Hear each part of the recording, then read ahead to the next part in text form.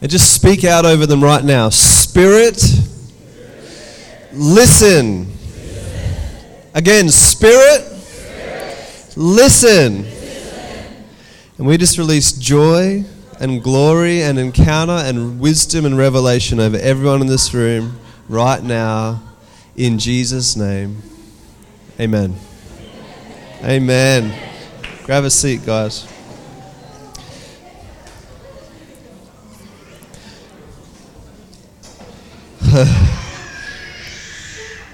Jesus.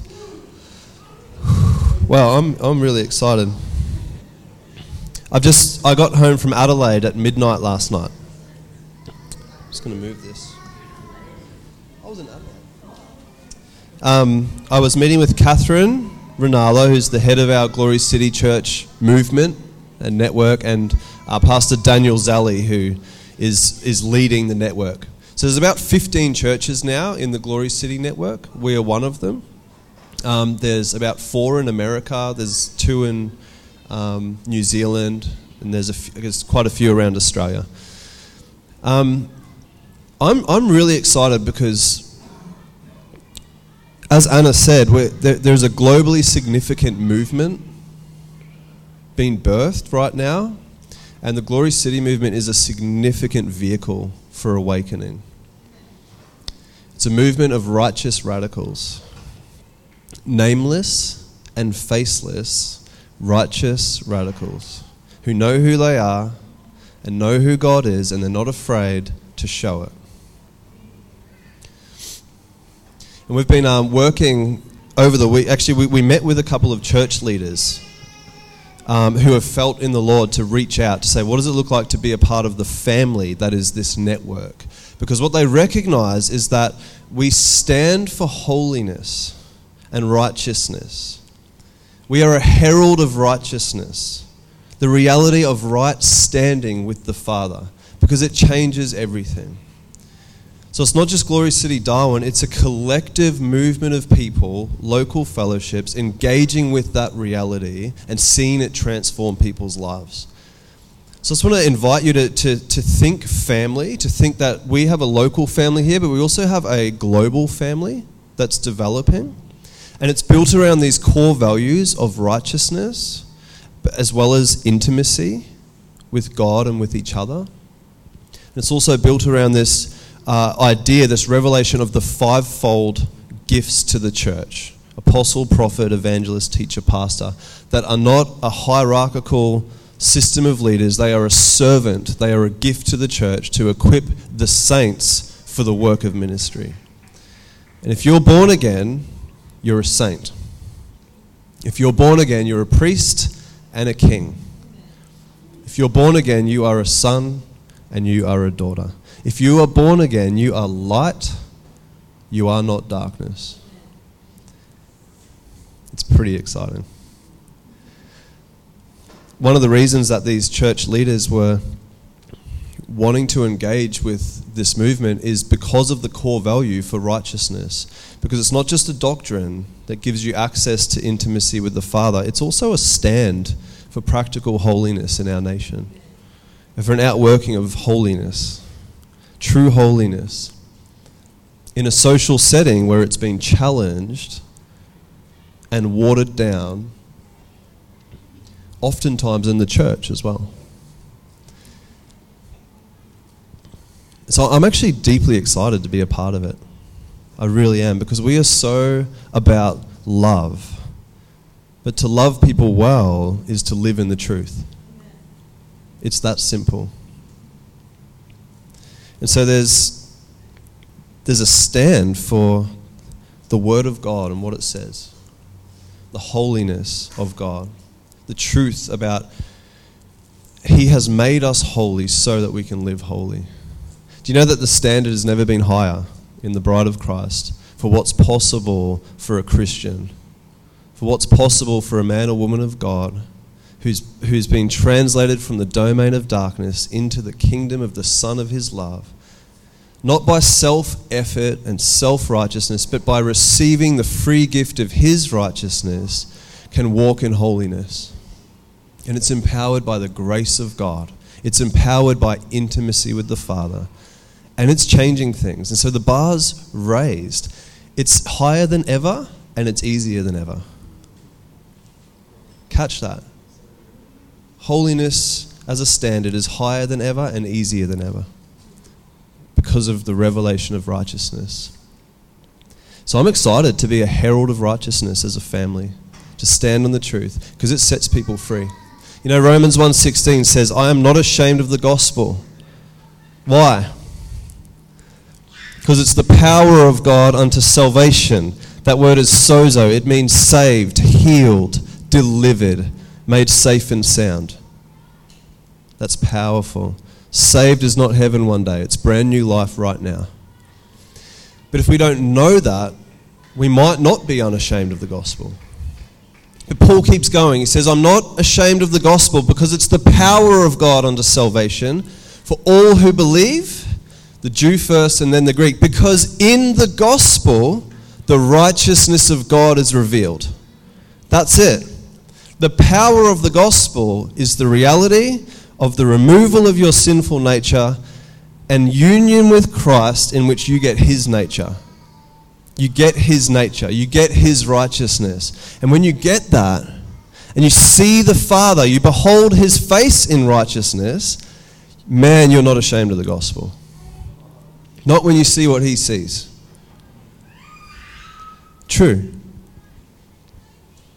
It's true. We're starting to see in the bride of Christ a distinction between those that have seen the Father and are willing to give it all for what he declares as the truth, or those that are being pulled, tossed to and fro by every wind of doctrine and moved by what society values instead of what God values.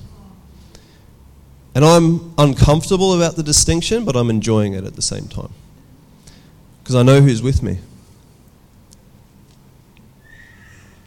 It's exciting to me because righteousness has changed my life and I've watched it change other lives. You know, I made a statement recently that the power of the gospel can set you free from homosexuality. Not just cover it and you resist the urges your whole life because you know it's wrong. That's not the power of God to salvation. That's behavior management. It's a band-aid. The gospel's better than a band-aid.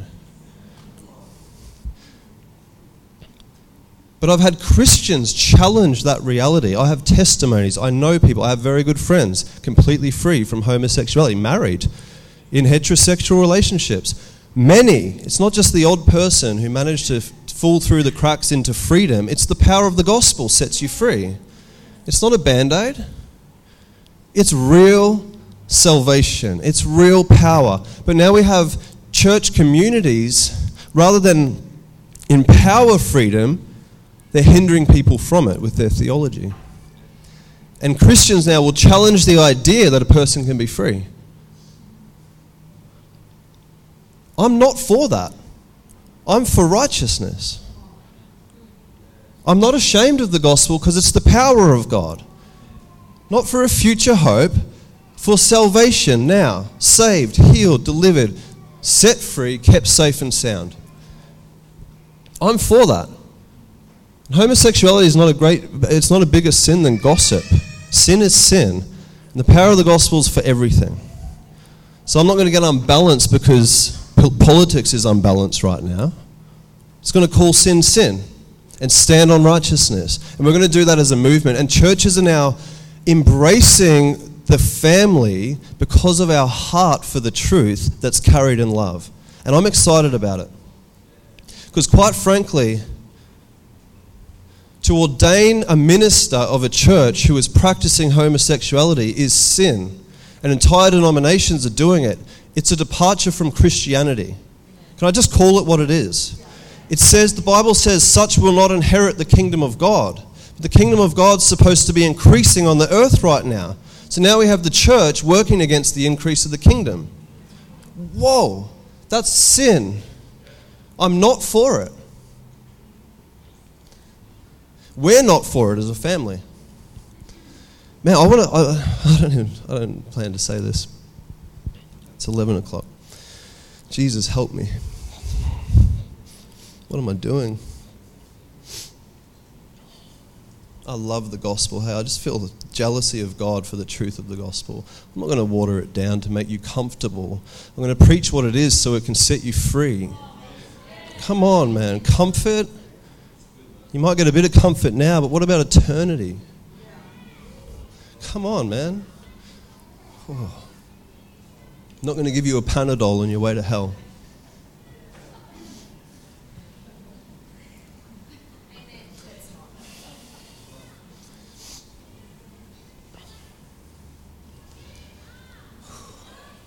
Jesus. Man. The Bible says in Proverbs 14 verse 34, it says, righteousness exalts a nation. It doesn't say righteousness exalts the church. It says righteousness exalts nations. Who loves Australia? I do. Who wants to see it exalted? Who wants to see it healthy? Well, let's be righteous. Let's preach righteousness. Let's be heralds of righteousness. Righteousness exalts nations. We need to stand more than ever. I'm going to read you guys something. So let me finish that. Proverbs 14 verse 34 says, righteousness exalts a nation, but sin is a reproach to any people. Okay, before I go on, I'm going to ask Phil to play a video because otherwise I'm just going to forget. But I so believe that there is a awakening happening in our nation to the truth. There's a small video of just one area where we're seeing transformation touch people's lives. It is not just in Arnhem Land, it is national and it's global. And I want to put weight on what God's really doing right now because he's doing something significant. So let's just play this video.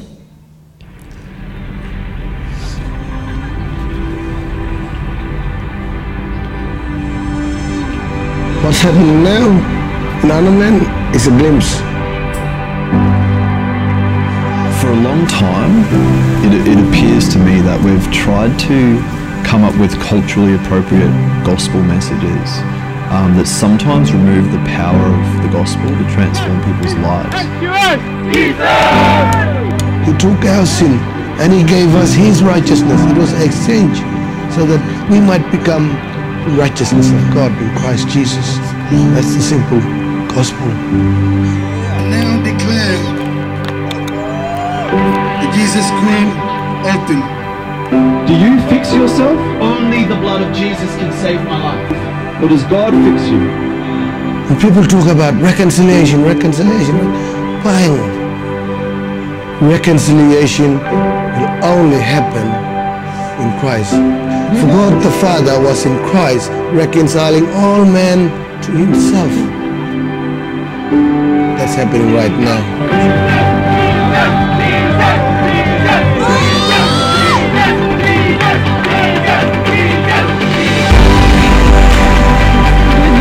Changes you. Man, woman, child, everybody. The gospel changes people. I thank you for forgiving me, for dying on the cross. Touch my knee and just pray for my knee and make me better. I was so injured. We've had a blind eye open and a lot of just short-sightedness and stuff healed, and body parts and knees and backs. Shoulder, I command you to be But healed. more and more people coming to know Jesus. If you want to give your life to Jesus, come down the front.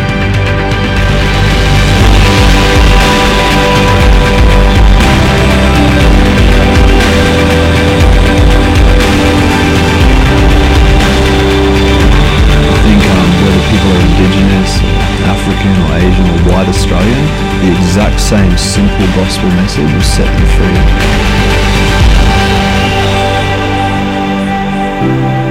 I declare to a nation of Australia to rise to your identity. Know who you are. Amen. As brothers and sisters in Christ, one new man, one people, one God, one King, one covenant, one sacrifice. We all one. Jesus didn't come to save color. He came to save soul. That's all. No? Tapi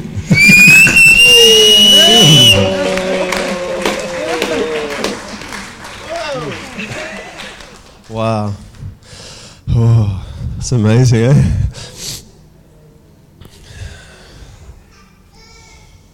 That's Bunenbeer and Vanessa who are talking there. We actually have Vanessa's sister Kerry here and Vanessa's mother Jill. Such an honour to have you guys here.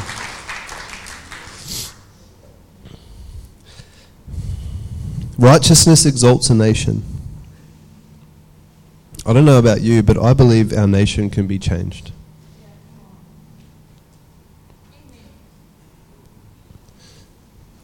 I'm going to leave Australia different to how I found it. Because of the power of the gospel. We can leave Australia different than how we found it. This nation belongs to Jesus. This nation belongs to Jesus. It belongs to the Lord of Lords and the King of Kings. The church is rising up to make the manifold wisdom of God known to the principalities and powers. The church is rising up. The church is the place where the government will come for answers. The church is the place. The church is the place that will lead in every sphere. Media, education, Christian schools are going to become Christian schools again. It's going to happen if we stand for righteousness. If we seek first the kingdom of God and His righteousness, our nation will be changed. So I've made up my mind, and again, I find the distinguishment uncomfortable, but I'm grateful for it because I know who's with me.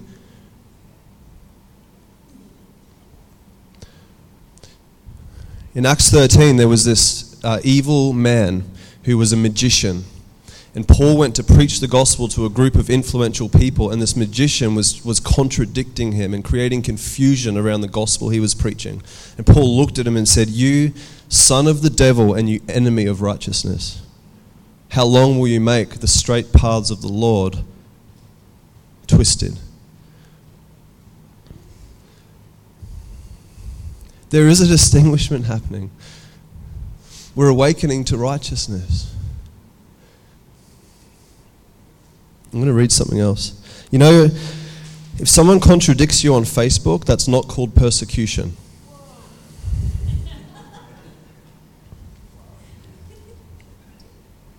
That's deep, hey?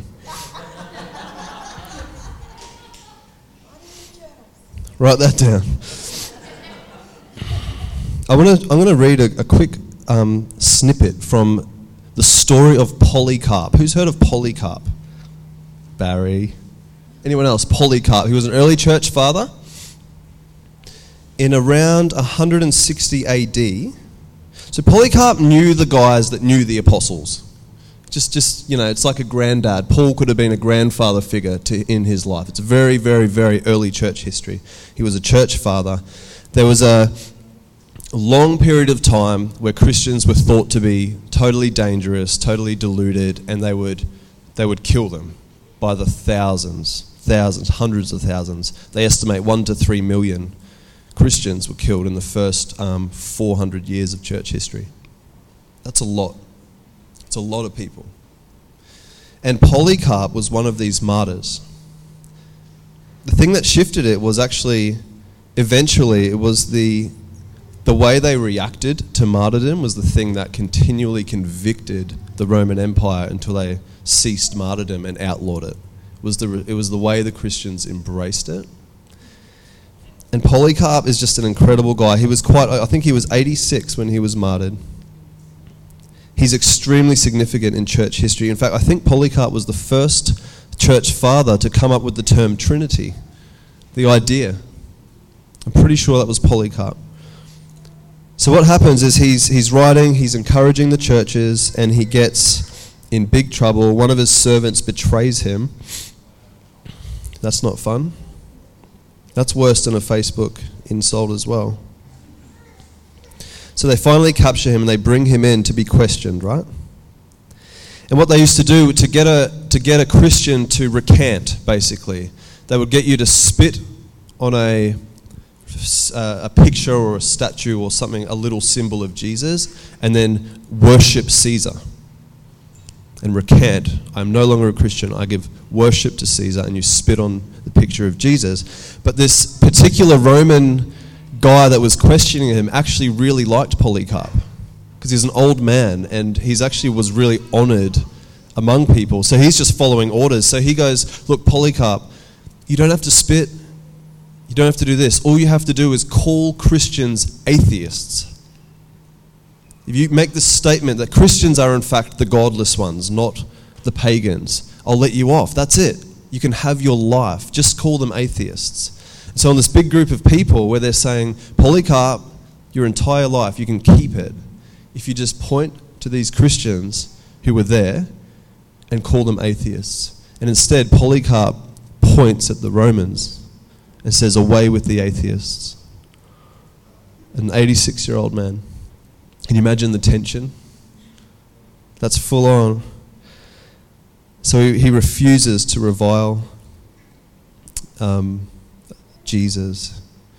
Now I'm just going to read a couple of bits from this amazing historical account. So he points at them and says, away with the atheists. And then the proconsul urged him, saying, swear it, and I will set you at liberty. Just say it, Polycarp. He's striving with Polycarp. And it said, Polycarp declared, 86 years I have served him, and never did he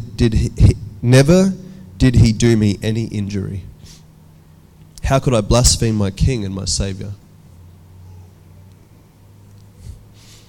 And when the proconsul yet again pressed him and said, swear by the fortune of Caesar, Polycarp answered, since you are so vainly urgent that I should swear by the fortune of Caesar, and you pretend not to know who and what I am, hear me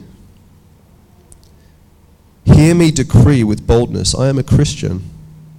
And if you wish to learn what the doctrines of Christianity are, appoint me a day and you shall hear them. The proconsul replied, persuade the people, persuade them against Christianity. And he says, to you I have thought it right to offer an account of my faith, for we are taught to give all due honour to the powers and authorities. But as for these, I do not deem them worthy of receiving any account from me. So he just refuses. So none of the threats have any effect on them. So they say to Polycarp, I have wild beasts at hand, and I'm about to cast you to these beasts, unless you repent. And he answered, call them then. For we are not accustomed to repenting of what is good in order to adopt what is evil. And it is well for me to be changed from what is evil to what is righteous than the other way round. Again the proconsul said, I will cause you to be consumed by fire then, seeing as you despise my beasts, if you will not repent. Polycarp said, you threaten me with fire, hear this, you threaten me with fire which burns for a mere hour, and after a little is extinguished. But you are ignorant of the fire of the coming judgment and the eternal punishment reserved for the ungodly. Why do you tarry? Bring forth what you will. It's like, what's the hold up? Do what you got to do. Isn't that powerful? An 86-year-old man. This is one of millions. While he spoke these things and many other things like it, he was filled with confidence and joy, and his countenance was so full of grace that it did not trouble him. But on the contrary, the proconsul was astonished. And they sent a herald out to say to the crowd, Polycarp has confessed that he is a Christian. So then they go to burn Polycarp. I just want to read you the prayer that Polycarp prayed before they nailed him on a wooden stake and set him on fire until he died. This is what Polycarp prayed. O Lord God Almighty, the Father of your beloved and blessed Son, Jesus Christ, by whom we have received the knowledge of you, the God of angels and powers and of every creature, and of the whole race of the righteous who live before you.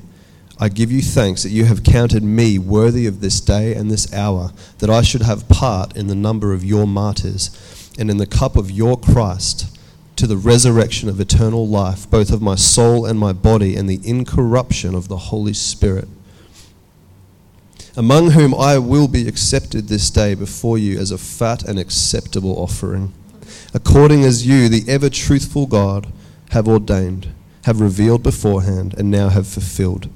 I praise you for all things. I bless you. I glorify you along with the everlasting and heavenly Jesus Christ, your beloved Son, with whom to you and the Holy Ghost be glory, both now and to all coming ages. Amen. It's powerful, eh?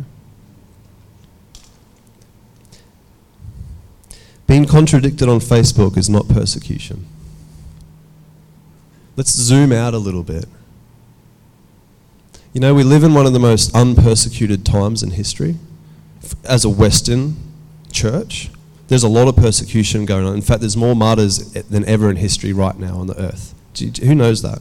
There's more martyrdom happening than ever in history right now.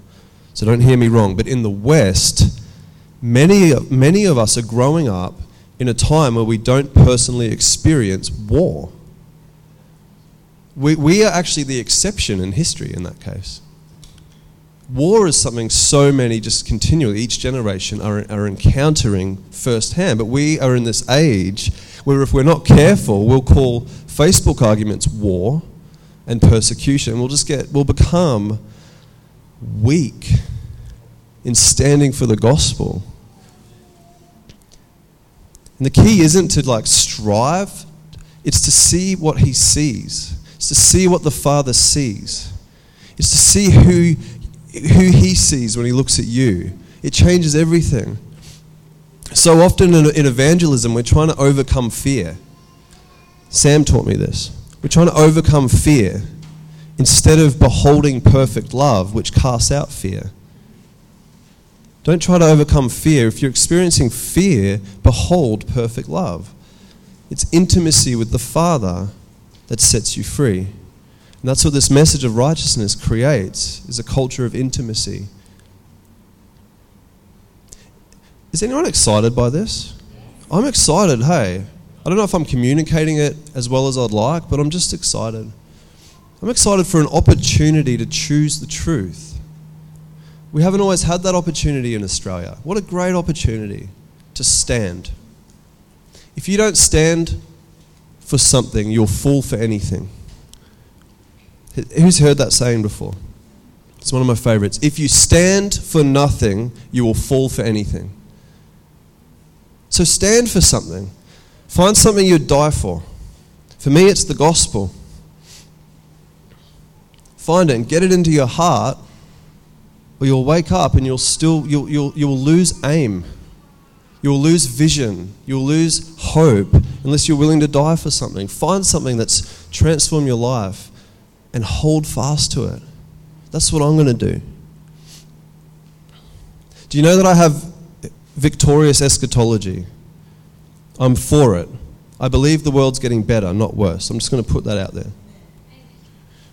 So don't hear me through a doom and gloom lens right now. The world's getting better. The kingdom of God is increasing. It has been since AD 30. It's been increasing. But it's the privilege of the church to co-labor with God in increasing that kingdom until his return. So I'm going to get busy increasing the kingdom of God and preaching the gospel. I'm not going to water down what's possible through the blood of Jesus. It's possible to be free.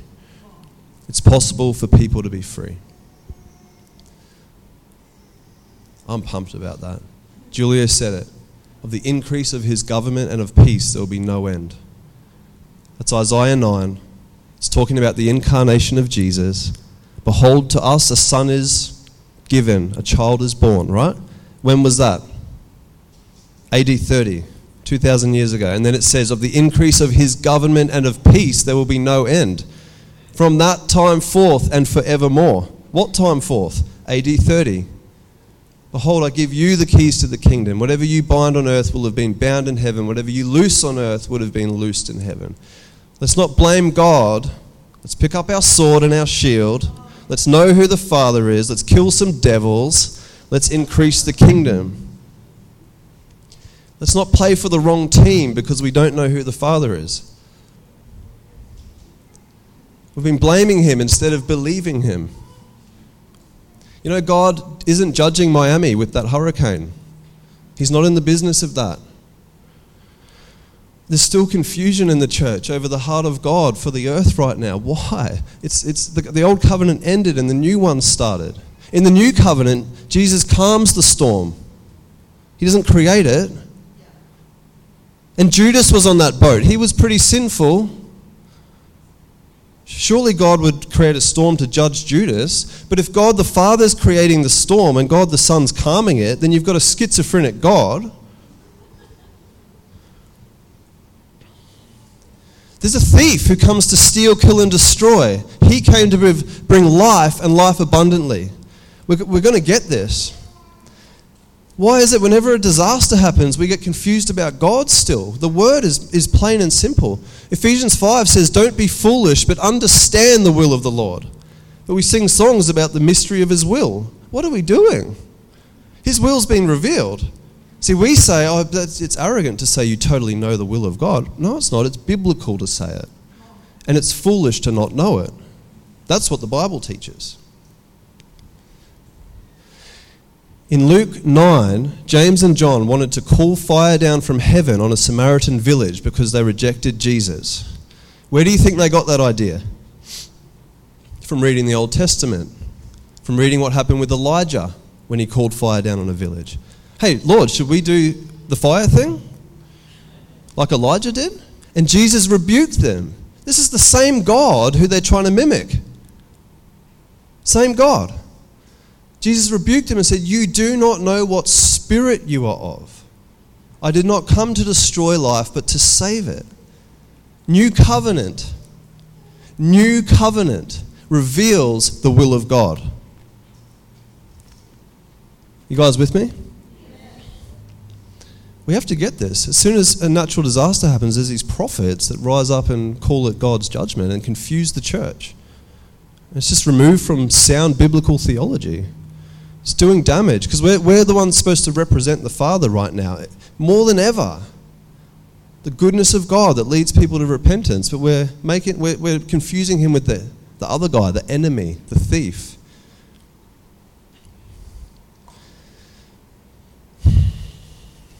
All right. I didn't plan this, hey. I'm going to finish with a quick thought for you guys that I had planned to say when I started. I feel like I should qualify something about this.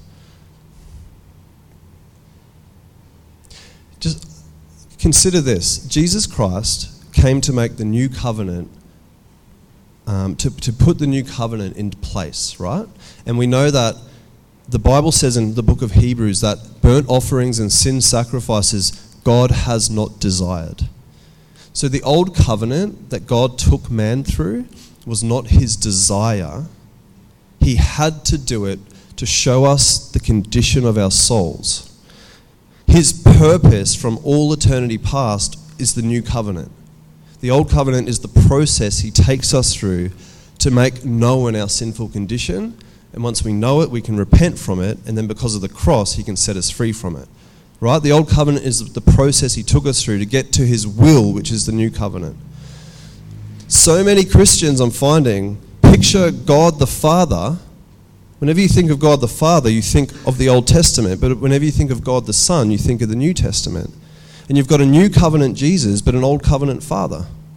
You know the entire Trinity functions according to the new covenant, not just Jesus? It needs to hit your heart. It's actually really significant. So the Father was in the Son, reconciling the world to himself. If Jesus doesn't stone the woman caught in adultery in the very act, does the Father? If Jesus doesn't make people sick, but rather he heals them, then what does the Father do? Colossians 1:15, he is the visible image of the invisible God. The visible image of the invisible God. It's the distinction of covenants. We're not an old covenant / new covenant church. We are a new covenant church. We live in an age of the new covenant. Do you know that God will never judge sin again until the day Christ returns? He will never judge sin again until the day Christ returns. Why? Because of the cross. We live in an age called mercy. It's an age. It's been happening for 2,000 years. It's called mercy. Mercy. And he reaches out and says, receive it from me. And the only reason Jesus hasn't come is because he wills that none would perish, but all would come to a knowledge of the truth and be saved. That's my God. It's called mercy. He's in the business of setting people free and bringing life and life abundantly. Don't confuse him with the old covenant.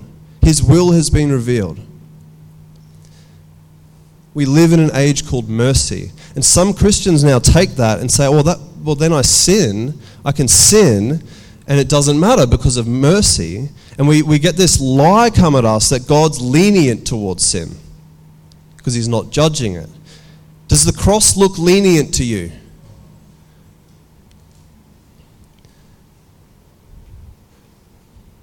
He hates sin. That's why the cross. He was in his Son condemning sin, your sin, past, present, and future, so that we can experience and enjoy an age called mercy, where we have the clarity and the declaration of the gospel from the church that's not ashamed of it, for people to turn to the Father and receive the free gift of righteousness and the abundance of grace that sets them free. Does that make sense? Please don't confuse the will of God. I'm going to invite the band, Tully, a beautiful team.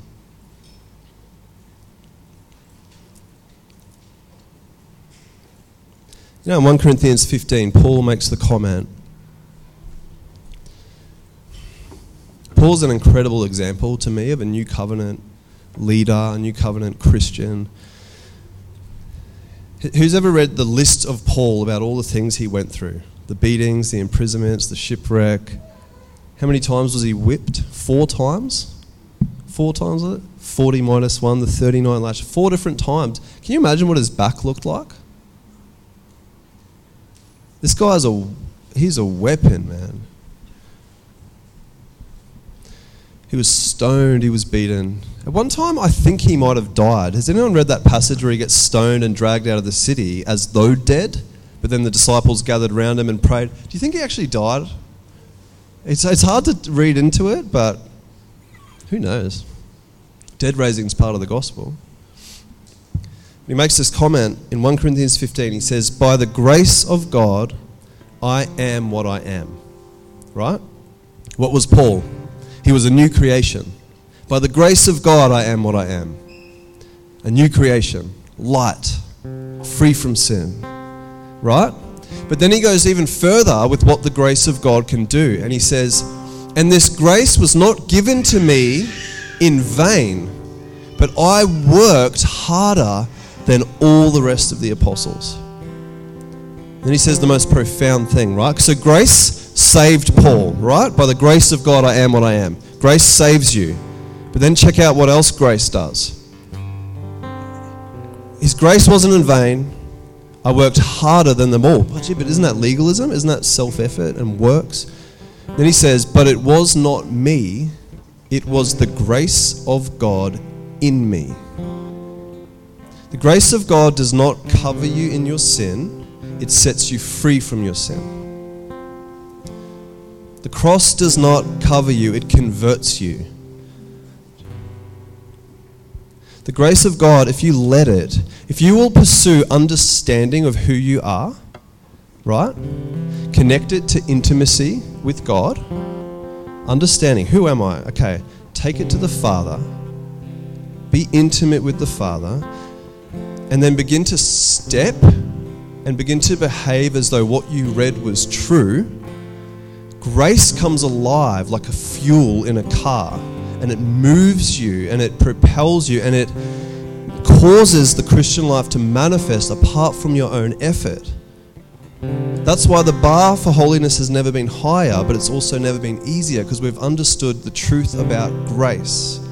Grace is not a covering, it's an empowerment. It's not an excuse to stay in your sin, it's the power to be free from your sin.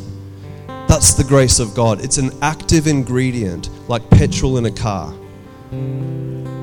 Which means if you pursue understanding of who I am and who Jesus is, and then just act, don't be a hearer of the word only, but a doer of the word. Watch what happens. You'll get to the end of the day and you won't be tired because you're not pretending to be a new creation. You are one. You are one. You're just acting natural, and because of grace inside you, it comes alive and empowers you. Is that all right? Experiment with the grace of God. It empowers you. I'm just going to pray. We're just going to sing a song. I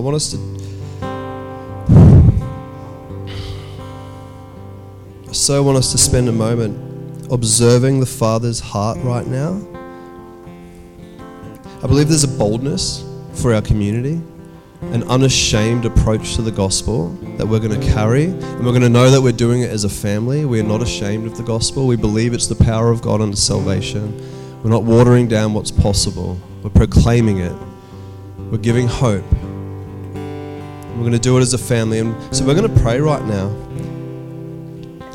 And we're going to ask what the apostles asked the Lord in Acts chapter 4. So everyone just close your eyes for me.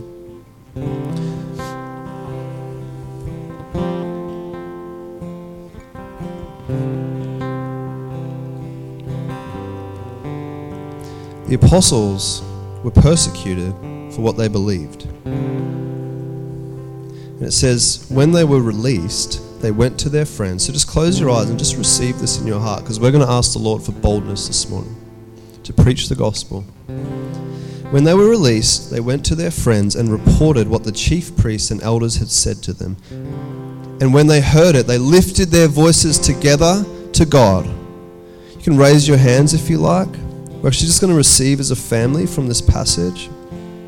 We're going to believe that the grace of God is that powerful that we can experience an encounter with the boldness of the Holy Spirit this morning. When they heard it, they lifted their voices together to God and said, Sovereign Lord, who made the heaven and the earth and the sea and everything in it, truly in this city there were gathered together against your holy servant Jesus, whom you anointed, both Herod and Pontius Pilate, along with the Gentiles and the people of Israel, to do what your hand and your plan had predestined to take place. Look at this. And now, Lord, look upon their threats and grant to your servants to continue to speak your word with all boldness, while you stretch out your hand to heal, and signs and wonders are performed through the name of your holy servant, Jesus. And when they had prayed, the place in which they were gathered together was shaken, and they were all filled with the Holy Spirit and continued to speak the word of God with boldness. Father, we want to be a church who is bold for the gospel. We want to be a church who is unashamed of the gospel, because we believe it is the power of God unto salvation. Lord, right now we ask, Holy Spirit, that you would give us a new boldness to declare the truth, to recognize the power of the seeds that we plant everywhere we go. When we look people in the eyes and they see a glimpse of what the Father sees, Father, fill us with boldness. Give us wisdom and revelation of every good thing which is in us, that the sharing of our faith might become effective for the knowledge of Jesus Christ for this city, for the knowledge of Jesus Christ for this nation, that a nation would bow the knee to Jesus, because you're worthy, Jesus, because your blood is worthy. We receive boldness this morning, Lord. We receive your boldness, Holy Spirit. We're not ashamed of the gospel.